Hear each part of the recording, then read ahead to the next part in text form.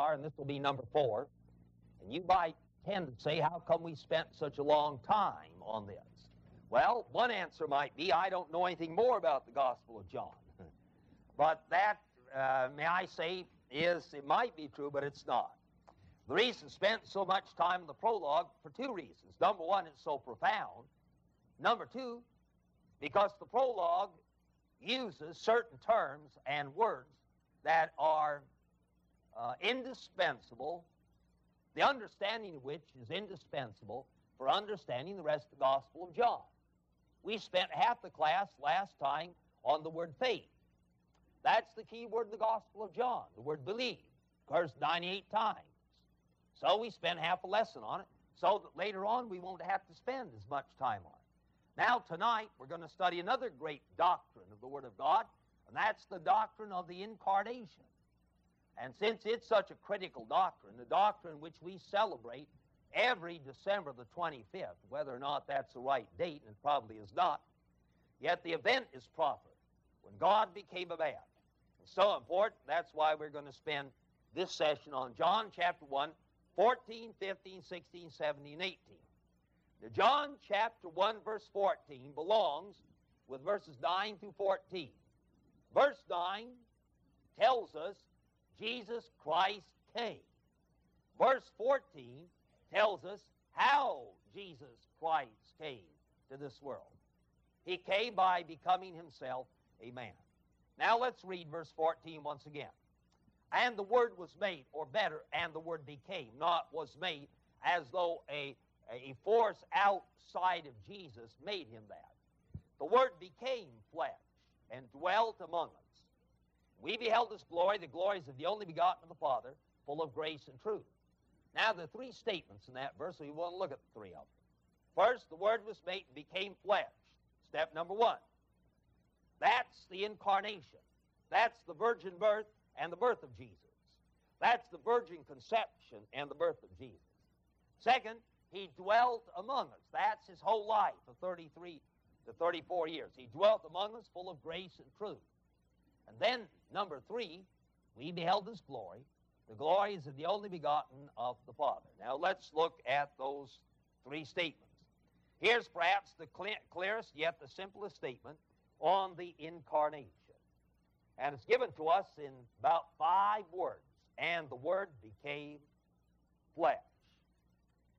Now this is the first time, by the way, that the Word is identified as Jesus. Up to now we read that in the beginning was the Word was with God, the Word was God, and so on down the line. But we're not told up to this point who the Word was. Now at this point we find out who it was. It's Jesus. The Word was made flesh. That's obviously Jesus. And he says so in verse 17. For the law was given by Moses, but grace and truth came by Jesus Christ. Now by the term Word, obviously, he refers to the second member of the Trinity, Jesus Christ, the invisible God. The Bible here says the Word became flesh. Now, what do we mean? What does the Bible mean when he uses the word flesh? F-L-E-S-H. Well, the word flesh is used in different ways. Sometimes the word flesh refers to this stuff right here. Fingers, arms, legs, hands, so on down the line. Remember, Jesus said in Luke chapter 24, Spirit hath not flesh and bones. So the word flesh there means this stuff. Fingers, legs, arms. And that's usually what we think of it. And when we hear that word flesh. But that, I would say, is the minimal use of the term flesh in the Bible. Sometimes the word flesh means, secondly, sinful human nature. Romans chapter 8, verse 7. They that are in the flesh cannot please God. Now, that obviously doesn't mean this stuff. They that are in the flesh. Because if that meant this stuff, fingers, arms, legs, Jesus came in this stuff, and that would mean that Jesus couldn't please the Father, couldn't please God. So when it says they that are in the flesh cannot please God, doesn't mean this stuff here, arms and fingers. The word flesh in Romans 8:7 means sinful human nature. John chapter 3, there's the same use of it. Look at John chapter 3, verse 6. John chapter 3, verse 6. John 3:6 says, that which is born of the flesh is flesh, and that which is born of the Spirit is spirit. Now, when Jesus used that term in John 3:6, the word flesh, he doesn't mean this stuff here. By the word flesh, he means sinful human nature. That which is born of sinful human nature is sinful human nature. That simply teaches me that my mother and father, my parents, not only gave me my physical makeup, they also gave me my fallen, sinful nature, my spiritual makeup. That which is born of the flesh of sinful human nature is sinful human nature. That's why I need to be born again. And that's the whole point of John chapter 3, verses 1 through 15.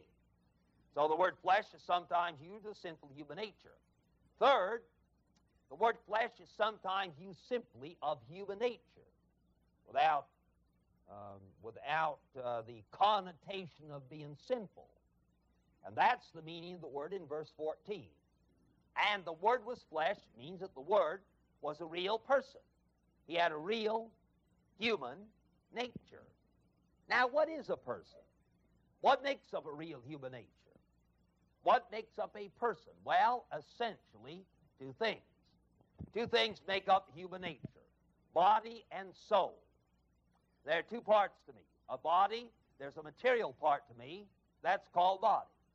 And there's an immaterial part to me, and that's called soul. Now, somebody's going to come up after class, so to anticipate it, so you won't have to come up, see. I think there's a difference between soul and spirit, but it's not a difference of parts. I believe there are two parts to a person. A material part called the body, and the immaterial part called soul, or spirit, or mind, or heart, or conscience. Now, what are spirit, soul, mind, heart, conscience? They are different functions. They're different functions of this immaterial substance which I have. When I die, Ecclesiastes 12:7, the body, the flesh, goes into the ground. The spirit or soul returns to God who made it. So there are two parts to me. A body and a soul, or a body and a spirit, or a body and a mind, whatever you want to call it. There's the material part, that's body, that's this stuff, made up of matter. It's the material part. Second, there's an immaterial part, which is probably, as the old theologian said, coextensive with the body, doesn't reside at the pituitary gland, probably coextensive with the body. There's an immaterial part, an immaterial substance. That's called soul, or it's called spirit, or it's called mind, or it's called conscience, or it's called will, or it's called heart. We ought to call any of those. What will and heart and soul and spirit are simply functions of this one immaterial I. So when I choose, this one immaterial part is called will. When I hurt, this one immaterial part is called conscience. When I think, this one immaterial substance is called mind. When I relate to you, this one immaterial part is called soul. And when I relate to God, this one immaterial part is called spirit. And there's one word that embraces all of these in the Bible, and that word is heart. Heart doesn't speak of the emotional part of me. Normally, heart speaks of the whole of me, immaterial part of me. Will, conscience, mind, soul, spirit, everything. That's heart. My son, keep thine what? Heart. For out of it are the issues of life. And the heart refers to the whole thing. So there are two parts. Material part, body, and an immaterial part called soul or spirit or conscience or heart. two parts. When I die, the material part goes to the ground, the grave, and my immaterial part, soul, spirit, mind, heart, will, that one immaterial thing, not made up matter, the real I, leaves this world and enters immediately into the presence of God. Now, when it says that the Word became flesh, it means that Jesus took on a real human nature. He took on a real body, and he took on a real soul or spirit or mind or conscience, whatever you want to call it. Whatever belongs to human nature, as human nature, Jesus took on. He didn't take on sinful human nature. He took on human nature as it was prior to the fall. That's why Jesus is called the last Adam. He's not called, by the way, the second Adam. He's called that in some of our hymns. But we don't want to get our theology from our hymns, by the way. He's called the second Adam in our hymns, but he's not called the second Adam in the Bible. He's called the second man, and he's called the last Adam. There are only two Adams, the first Adam and the last Adam. And Jesus was made after the first Adam, prior to his fall. And he had a real body that needed to eat, needed to rest, that grew, and he had a real soul or spirit or mind, whichever you want to call it. And that real soul could choose the will, could think, grew, learned, and could emote, could love and hate. So he had a real body and a real soul. When the Bible says the Word became flesh, that word flesh means human nature. That the eternal God took on a human nature. Now the Bible says the Word became flesh. Became flesh. The contrast, I wouldn't draw that long a line, but the contrast goes back to verse 1. Look at verse 1. See, it says, what is the verb repeated 3 times in verse 1?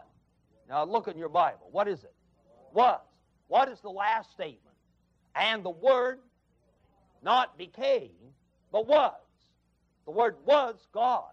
Now connect that with verse 14. What's the first verb in verse 14? No, became, not was made, became. See, that ought not to be was. The Greek verb is ginomai, which means to become. And the Word was God, but the Word became flesh. At time, became flesh. Now, this is called the incarnation. The incarnation. And by the way, that's, without being technical, that's in the aorist tense in chapter 1, verse 14. The Word became flesh. That means at a certain period of time, the Word, the second member of the Trinity, took on a real human nature. And he took it on not by laying aside his deity, and he took it on not by submerging his human nature and his divine nature. He took it on by joining to his divine person a real human nature. I like to illustrate this way. Well, I don't like to make that's confusing. It's just one circle. Jesus Christ is one person. One person. But he possesses two perfect natures. Two perfect natures. He possesses a human nature, and therefore what we would call him a man. He possesses also a divine nature, and therefore he is what? God. Now, the verb, what is the verb that goes on this side? What was that verb? Was. What is the verb that came over here? Became. Not was made, but became. See? Became in time. So Jesus Christ is perfect God and perfect man. He's one person, not two persons.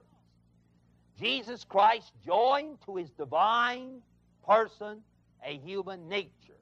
He did not join to his divine person a human person.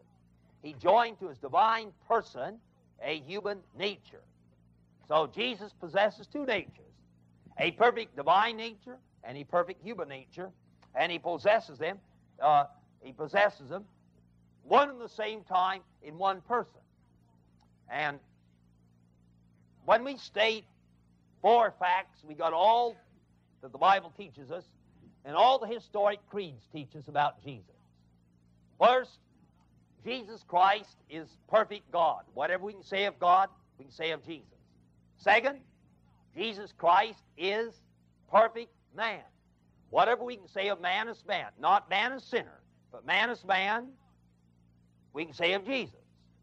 What can we say of man? A man grows, so did Jesus. A man hungers, so did Jesus. Man sleeps, so did Jesus. A man learns, so did Jesus. The Bible says in Luke 2:40 that Jesus Christ grew in strength and in wisdom. He learned. So Jesus is the perfect man.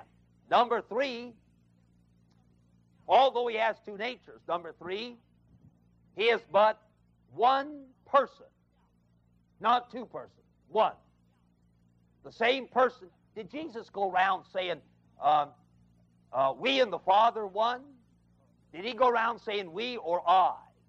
I, just one person, I am the Father one. I say to you, verily, verily, I say unto thee. He didn't say, verily, verily, we say unto thee.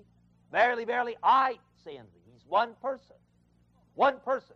The same person who said, before Abraham was, I am, also said, I thirst. As God, he said before Abraham was, I am. That's God speaking. I thirst, that's man speaking. But he's just one person. Now, there's one other thing we had to add to that, kind of a technical thing, and that is that the qualities, the attributes that belong to this nature don't transfer over to this nature. And the qualities or attributes that belong to this nature don't transfer to this nature. What qualities belong to this nature? Omniscience. In his divine nature, Jesus knew everything. But although in his divine nature he knew everything, he didn't use that in order to inform his human nature. He had to learn. You remember, the devil tried to get him to do that one time. Jesus was hungry. What did the devil say? You're hungry? Turn those stones into bread. He said, no, I'm not going to transfer my attributes. And he didn't. And that's what that verse means. Says, neither no man knows that hour, not even the Son of Man. The liberals use that. They say that Jesus left his omniscience in heaven. No, he didn't. He was speaking in his human nature at that point. In his divine nature, he knew the hour of his coming. But in his human nature, he didn't. And he knew it and didn't know it at one and the same time. When he sat down and learned that 12 times 12 is 144, while he was learning that, at the same moment he knew it in his divine nature. Now that's a mystery. And that's what Paul says. Great is the mystery of godliness, 1 Timothy 3:16. Great is the mystery of godliness. God manifest in the flesh. It's a mystery. How could Jesus both know and not know at the same time? That's a mystery. See, I don't know, but he did. You say, well, why that's... See, this idea that this attributes transfer over to this human nature, that the attribute of omnipresence, that belongs to his divine nature, transfers to his human nature. That idea is at the basis of the Catholic dogma of the Mass and the Lutheran dogma of consubstantiation. That's based on the idea that the attribute of omnipresence, which belongs to his divine nature, transfers to his human nature. Martin Luther and John Calvin, in other words, divided on this point, as they did another point. And normally, Protestants do not believe that the attributes transfer. So, 4 things. Jesus is God. Jesus is man. Jesus is one person. And number 4, the attributes that belong to one do not transfer to the other nature. Jesus Christ is the God-man.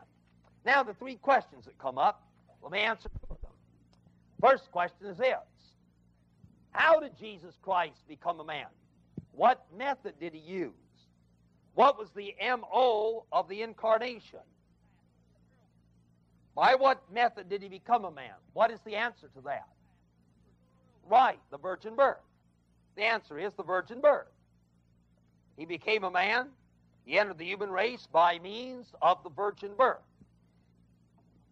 That's the method by which Jesus became a man, by the method of the virgin birth. Now, the virgin birth, by the way, doesn't refer to the birth of Jesus. It refers to the conception of Jesus. The birth of Jesus was a normal birth. He was born just as you and I are born. He was conceived supernaturally. It's a conception of Jesus in the womb of the Virgin Mary. That's a miracle. Matter of fact, sometimes at Christmas time I preach on the virgin birth. Man says that's a miracle. No, it's not a miracle. It's 3 miracles. First miracle is that a virgin could conceive. That when we speak of the virgin birth, we mean that the human nature of Jesus was conceived in the womb of the Virgin Mary by the supernatural power of the Holy Spirit without the aid of man. 3 miracles. Number 1, the virgin conception. That's a miracle. Number 2, in the hour of conception, the human nature of Jesus was preserved from the taint, the pollution of original sin. David said, "In sin did my mother conceive me." Now, David didn't mean my mother was an adulteress when she conceived me. David meant when he said, "In sin did my mother conceive me," he meant by that my mother, in the hour of conception, gave to me a sinful human nature. And by the way, in respect to abortion, when does the human nature begin? At the hour of conception. See? In sin did my mother conceive me. Not give birth, but conceive me. And the hour of conception, the Holy Spirit preserved the human nature of Jesus from the taint, the corruption, the pollution of original sin.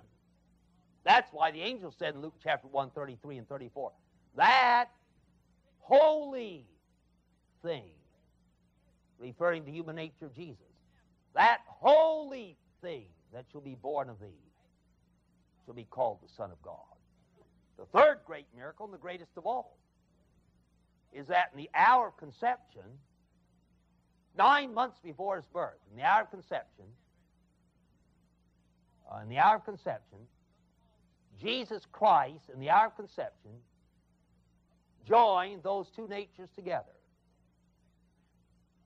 When did Jesus Christ take on a human nature? At birth? No. 6 months pregnancy? No. In the hour of conception. See? I like to say it this way. For 9 months, while Mary carried Jesus, Jesus carried Mary. See? What does the Bible tell us? We studied the first week. What is the Bible? We studied the first week. We read over in Colossians that one of the things that Jesus does, all things are created by him, and by him all things consist, stick together. And that's present tense. And my friend, when Jesus Christ came to this earth, he never gave that responsibility up. He never delegated that responsibility to the Father, to the Holy Spirit.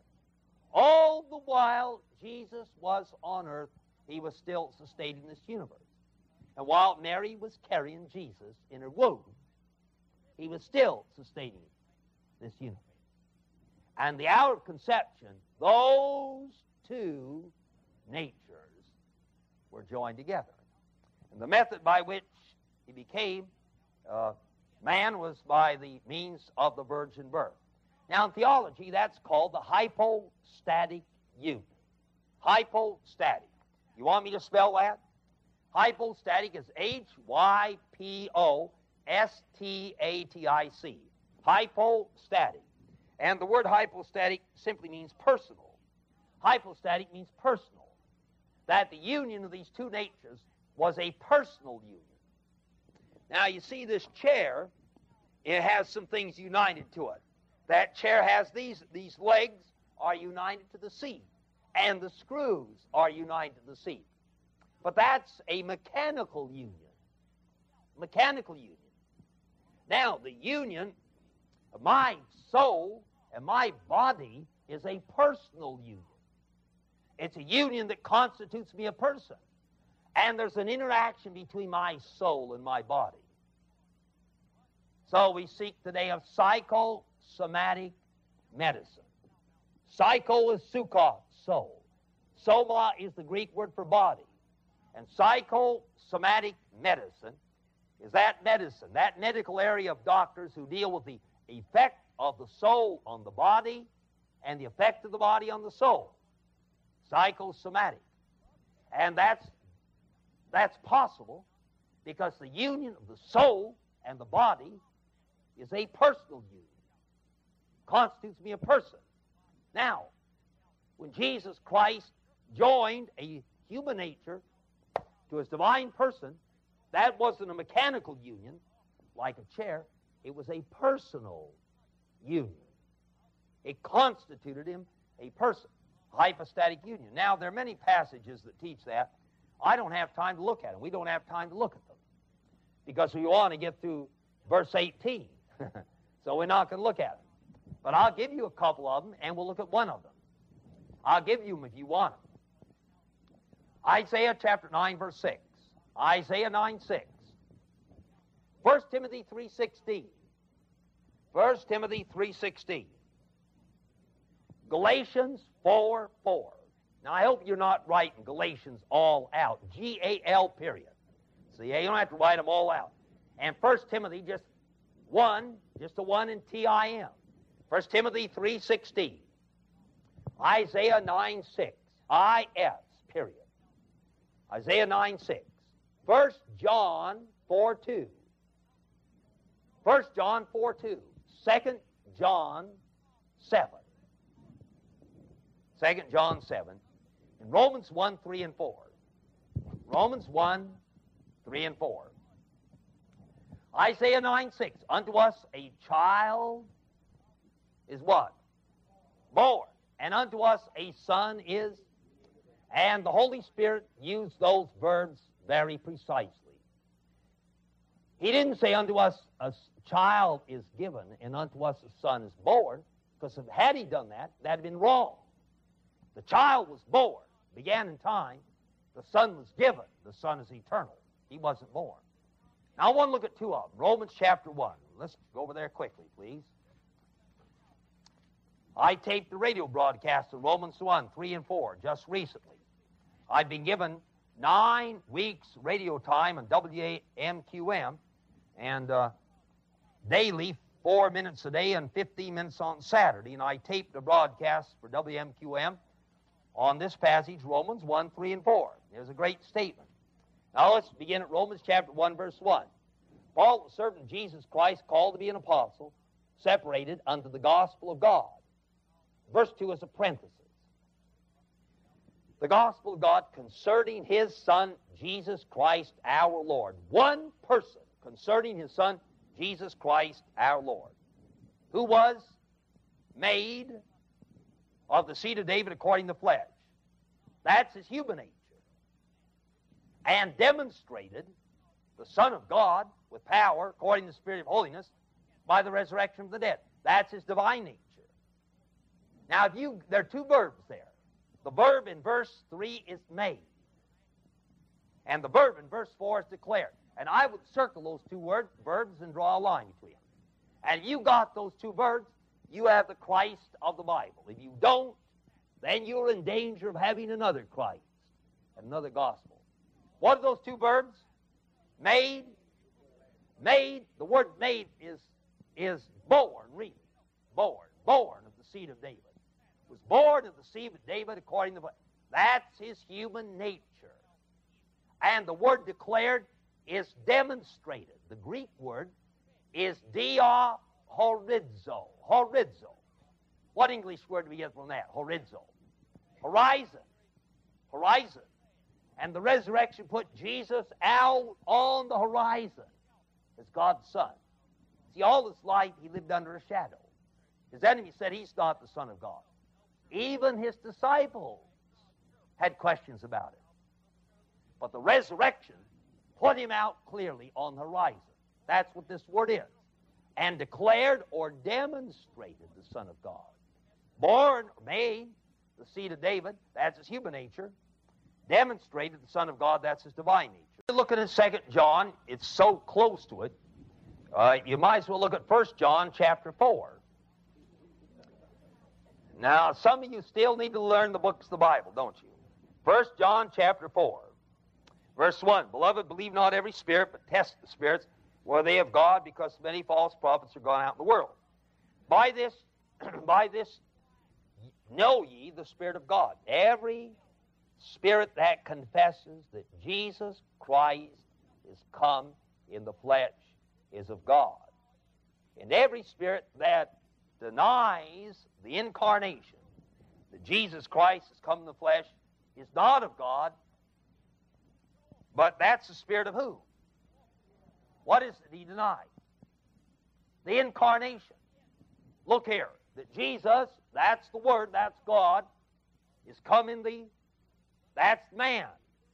That's the incarnation. And a man that denies the incarnation is of the spirit of Antichrist. A man that denies the incarnation, that Jesus Christ is God, cannot be a Christian. Look at 2 John.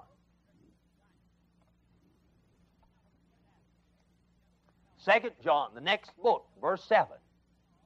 2 John, verse 7. For many deceivers are entered in the world, who confess not that Jesus Christ cometh in the flesh. There's the incarnation. This is a deceiver and an antichrist. Now, what are you to do with a man that comes along and says that Jesus Christ didn't come in the flesh? That Jesus Christ is God? What are you going to do to a man that says that Jesus is not God incarnate? Well, I'll show you what he tells us to do. Look at verse 9. Whosoever transgresseth and abides not in the doctrine of Christ, that is, that Jesus Christ is God come in the flesh, has not God.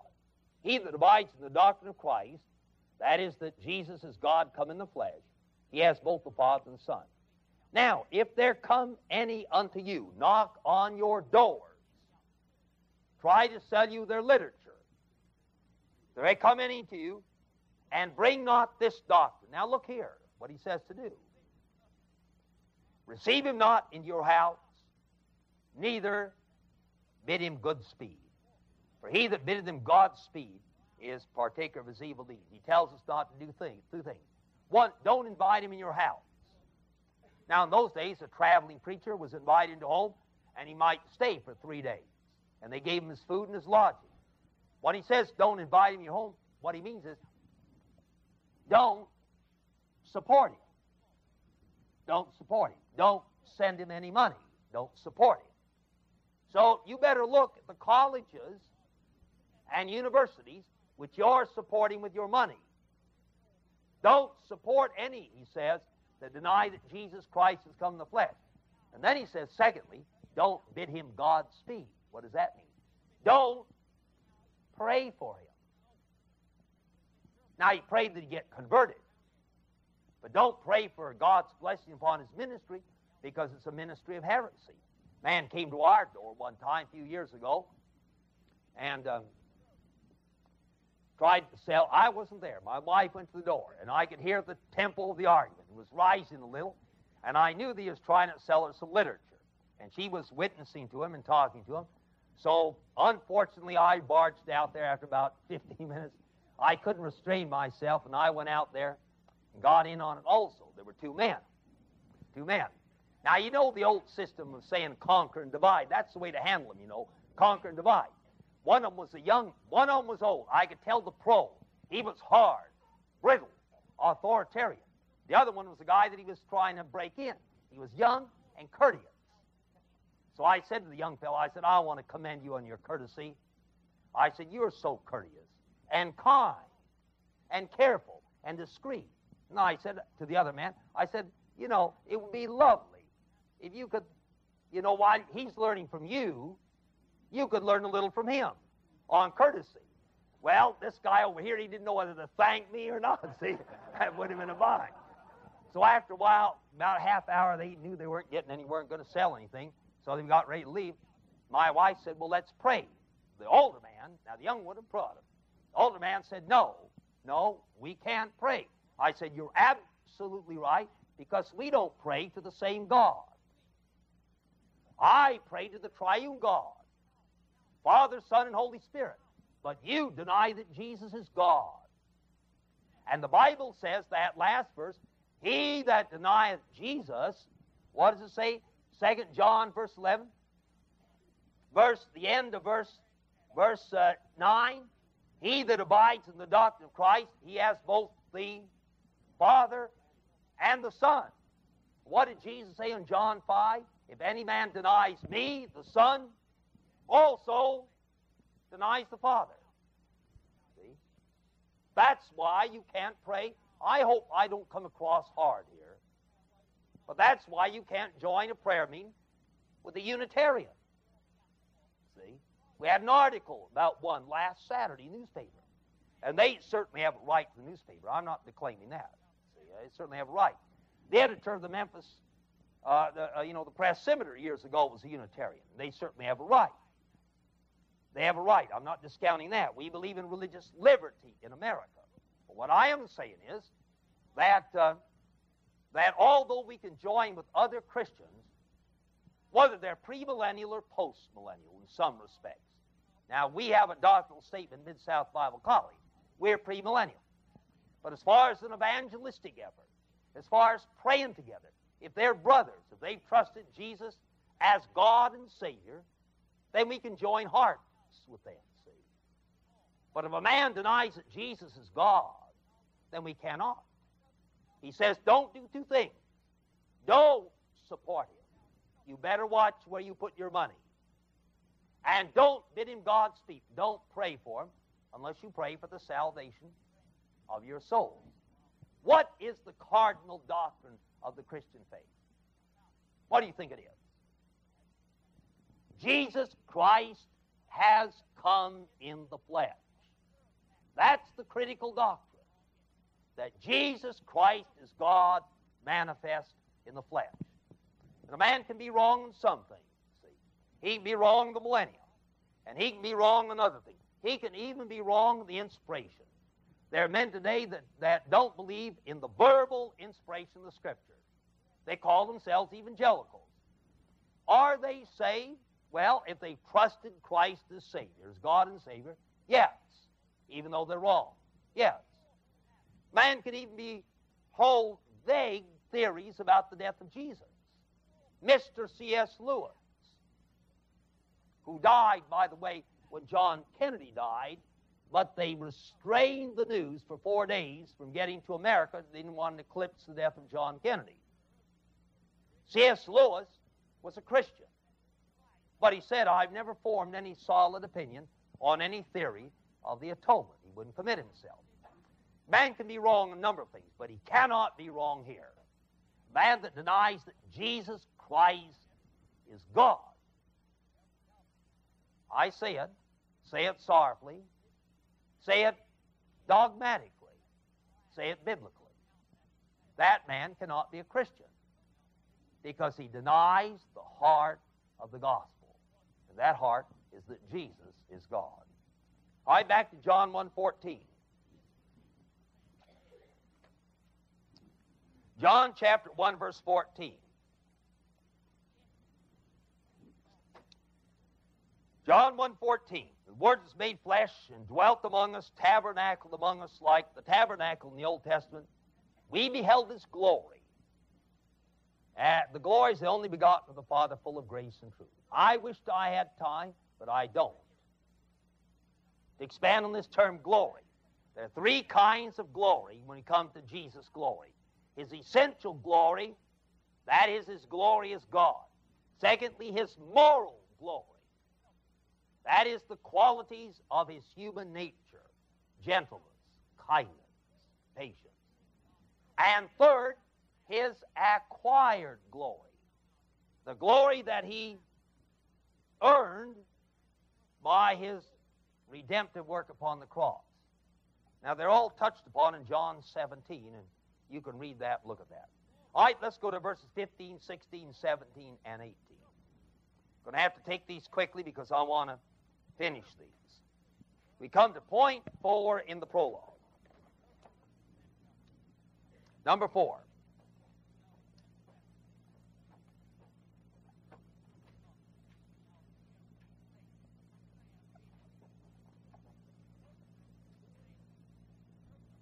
The world's surpassing excellence. Chapter 1, 15 to 18. The word's surpassing excellence. He's superior in 4 ways. Superior to John the Baptist. That's verse 15. In verse 16, he's superior to all others in meeting human needs. That's verse 16. Number 3, he's superior to Moses. And that's verse 17. And then finally, he's superior. Matter of fact, he's unique in revealing God.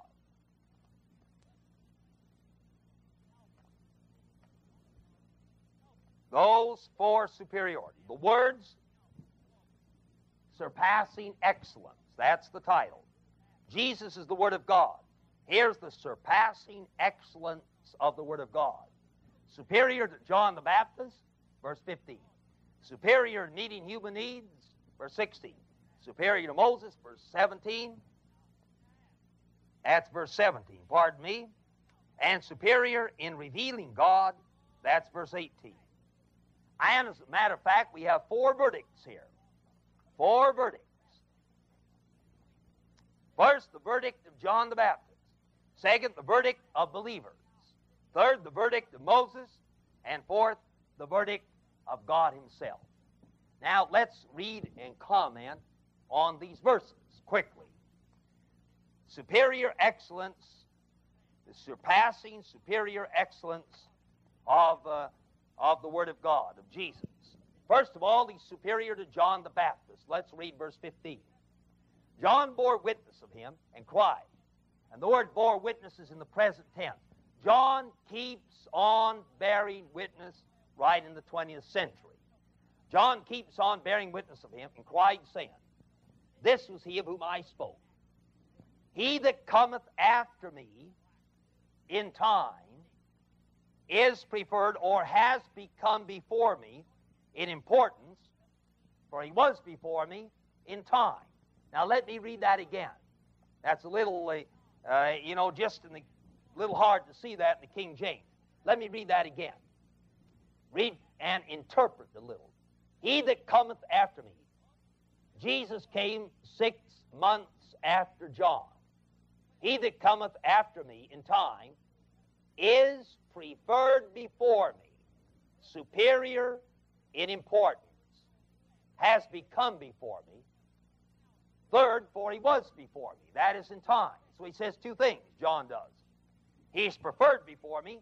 That's first in importance. And he was before me. That's in time. Was Jesus before John or John before Jesus? Which now? Come on. Both. Right. Somebody said both. That's right. Both. John was before Jesus as far as his human nature is concerned. John was conceived in the womb of the Virgin Mary, in the womb of Elizabeth, 6 months before Jesus. So John was 6 months older than Jesus. But in his divine nature, Jesus was pre-existent. So Jesus was before John. That's what he means at the end. That's what he means at the end of verse 15. He is before me, for he was before me in time. But when he says he's preferred before me, he's talking there not about time, but about importance. In other words, John said, for 6 months, 8 months, 9 months, I held front and center I held front and center. The attention of all the Jews was focused on me. Then one day, my cousin came to me. I didn't know who he was. I knew it was my cousin, but I didn't know who he really was. I knew there was something strange about him. I knew there was something unique about him. I never heard him use a cuss word. I never heard him say anything if he hit his thumb, though I don't think he hit his thumb. I never saw anything amiss in him. Nothing. And I had strange questions about him. One day he came to me at the river, and I was baptizing. It was a baptism to repentance. When men came, they repented of their sins. They acknowledged their sins, said they were looking for the kingdom. So I baptized them. And this one, my cousin Jesus, came and said, I want to be baptized. And I said, why, you need to baptize me, not I you. And my cousin said to me, permit it now. Permit it now. For thus it becomes us, thus it's fitting to us to fulfill all righteousness. All pious Jews are coming to you to be baptized, to indicate repentance and their desire for the coming kingdom. So I, born under the law, under the authority of God, I come to you to be baptized, not to repent of sin, but to indicate my anticipation of the kingdom. So John said, I relented. I baptized him. The Father said to me, one day when you're baptizing, the Father said to me, one day when you're baptizing, you'll baptize somebody. And immediately after you baptize him, you'll see a dove come out of heaven and descend upon him and stay there. And you will know that that one is the Son of God. You will know that that is the one who's going to baptize with the Holy Spirit. We'll look at that next week. So St. John, one day I was baptizing. My cousin came to me. I baptized him. When he came up out of the water, a voice came from heaven. This is my beloved Son, in whom I am well pleased. And at the same time, a dove descended from heaven and abode upon him. And I knew then that that was the Son of God. And that I began to fade out of the picture. See? He must increase, I must decrease. He's now become not only first in time, but first in importance. There's the verdict of John. Number two, the second verdict. The verdict of believers, verse 16. The verdict of believers, verse 16. And of his fullness have we all received, and grace for grace. That's the verdict of the man that wrote this gospel. That's the verdict of Peter. That's the verdict of the early church. That's the verdict of believers. If you're a Christian, that's your verdict also. Of his fullness have we all received, and grace for grace. Now look here. He says two things. First, of his fullness have we all received. Of his fullness of what? Well, whatever you need. Of his fullness of peace, pardon, joy, long-suffering, strength to overcome sin, salvation, pardon, redemption from a guilty conscience, of his fullness, infinite fullness, infinite fullness, we've all received. It's the same word that Paul uses in Colossians chapter 2, 9, and 10. For in him dwelleth all the fullness of the Godhead bodily, and you are, and the King James says, and you are made complete. It ought to be, and you are made full. It's the same word. One's a noun, the other's the verb. And you are made full in him. And of his fullness have we all received. And that word receive, by the way, can I be technical?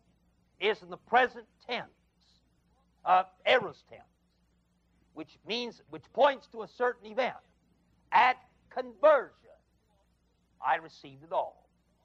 Now, I may not tap it all, but I received it all. Then he says grace for grace. Now, what does he mean, grace for words? The word is grace in the place of grace. That is, a testing comes along life, And God gives me the grace to meet that testing. And I use that supply of grace up. And then God gives me another supply of grace. Grace in the place of grace. As one supply of grace is used up, God gives me another supply of grace. As that's used up, God gives me another supply of grace. How much manna did God give to Israel in the Old Testament? Enough for 20 days or 30 days or how much? One day at a time. One day at a time. When that was used up, God gave him the next day. When that was used up, God gave him the next day. I heard Dr. Criswell, pastor of the First Baptist Church, when he first went to the First Baptist Church. I was in Dallas at the time, and Dr. Truett had died, and they looked carefully at two men, and they called one of them. One man they looked at very carefully was a Memphian, and the other man was from Oklahoma, and they chose the man from Oklahoma, Dr. Criswell. And I heard him preach his first year there. Went a couple of times. I wasn't preaching out in the country at the time. I heard him preach. I heard him say something that I'll never forget. It was this: God never gives us dying grace until we're facing death. God never gives us dying grace until we're facing death. God doesn't give us grace ahead of time. He doesn't give us grace ahead of time. But when I come into the test, then God gives me the grace to meet the test. Grace in the place of grace. When I use that supply, then God gives me the next supply. Do I have the grace of God to meet a certain temptation right now? No. Do I have the grace of God to face death right now? No, because I'm not died. But when I come down there, get into the valley, the shadow of death, then God will give me the grace to meet the testing and trial in that hour. Grace in the place of grace. The verdict of believers. Third, the verdict of Moses. The verdict of Moses. For the law was given by Moses, but grace and truth came by Jesus Christ. Now, what does he mean here? Well, I intended to spend about 15 minutes, but I'm not. I'm going to spend about 2 minutes. What does he mean here? Now, will you look here? What John is doing, the writer of this gospel, is drawing a contrast. He's drawing a contrast between Moses and Jesus. The law came by Moses. The law was given by Moses. Didn't come by him. It was given by him. But grace and truth came by, was embodied in Jesus Christ. Now, what's the contrast? Well, the contrast lies in the two economies. The economy of Moses is the economy of the law. Why did God give the law to Israel? And by the way, God did not give the Mosaic law to the Gentiles. I'm not under the Mosaic law. I'm under the law of Jesus Christ. God gave the Mosaic law to Israel. Why? 3 reasons. Number 1, the law revealed the perfect character of God. Number 2, the law condemned the man. It slew him. Do you know what the law is called in 2 Corinthians chapter 3? It's called a ministration of death. The law was not intended to give life. It was intended to kill a man, to bring him to realization of his sinfulness and to slay him. When once an Israelite, when once a Jew had trusted the Lord as his Savior, then the Mosaic law was the rule of life for the believing Israelite in the land of Palestine. So there are 3 purposes in law: to reveal the perfect character of God, to condemn and slay a man, and bring him to Jesus. Galatians 3, 2 Corinthians 3. And third, to serve as the rule of life for the believing Israelite in the land of Palestine. Now, John is thinking of that second one. The law was given by Moses. What did the law do? It killed a man. Killed a man. It slew him. Slew him. Didn't give him life. What does the Bible say in Romans 3:20? For by the straight edge of the law is the knowledge of sin. The law was intended to kill a man, not to give him life. The law couldn't give life. The law, you go home, after work, and you're getting ready to go out someplace, you go to the bathroom there, and there's a mirror and a wash basin. And you look in the mirror, and you see the dirt in your face and the dirt on your hands. But the dirt on your face, there's smudges on the face. You've been hard at work. But you don't stick your face up against the mirror and rub it against the mirror to get the dirt out. You run some water into the basin and take a wash rag, and wash off the dirt, or just stick your face down in there, whichever you may do, see, whatever your system is. And I hope your system is to do something like that. But anyway, the mirror, all the mirror did was reveal that dirt. It revealed the dirt. Didn't do anything to help it. It revealed it. You got the water to cleanse it. So the law, perfect. Perfect. The law is perfect. Showed me my sin, and then I had to turn to the basin or the blood of Christ to get cleansing. The law is like a great diagnostic machine. The law is an X-ray. The doctor doesn't use the X-ray machine to cure a man. The doctor uses the X-ray machine to see what's wrong. And then he uses something else to cure a man. The law was God's X-ray machine. And by the law is the knowledge of sin. And the law, instead of giving me life, kills me. It slays me. It's called a ministration of death written in tables of stone. The Ten Commandments. They killed me, slay me. Then I turned to Jesus to be saved from my sin.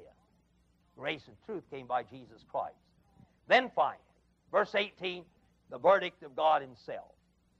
He's superior to Moses by supplying grace and truth instead of the law. And finally, number 4, he's superior as the only final and complete revelation of God. John 1:18, this is the verdict of God himself. Let's read it, verse 18. No man has seen God at any time. The only begotten Son, who is in the bosom of the Father, he hath declared him. Now let's look at two things. We'll be through. No man has seen God at any time. Now, what he's referring to is no man has seen God in his essence at any time. Now, we have in the Old Testament theophanies, don't we? God appeared as an angel. God appeared as a burning bush. Joshua chapter 5, God appeared as that great soldier. But in all of these appearances, God veiled himself. Nobody has seen God unveiled. Nobody's seen God in his essential being. In fact, God said, man couldn't see me and live. Man couldn't see me in his essential being and live. No man has seen God at any time. But one day, God came to us in Jesus Christ. And when he came to us, we saw God. We saw God in Jesus. Or should I say, we see God in Jesus. No man has seen God at any time. The only begotten Son, who is in the bosom, speaks of closeness and affection, who is in the bosom of the Father, he hath declared it. Now listen, we'll be through. The word declare, the Greek word is exago. Exago. Exago. We get an English word from exago. We get the word exegete. To exegete a text means to lead out of the text what is there. Ago means to lead, and ex means out. Over the door there, you got the word exit. See?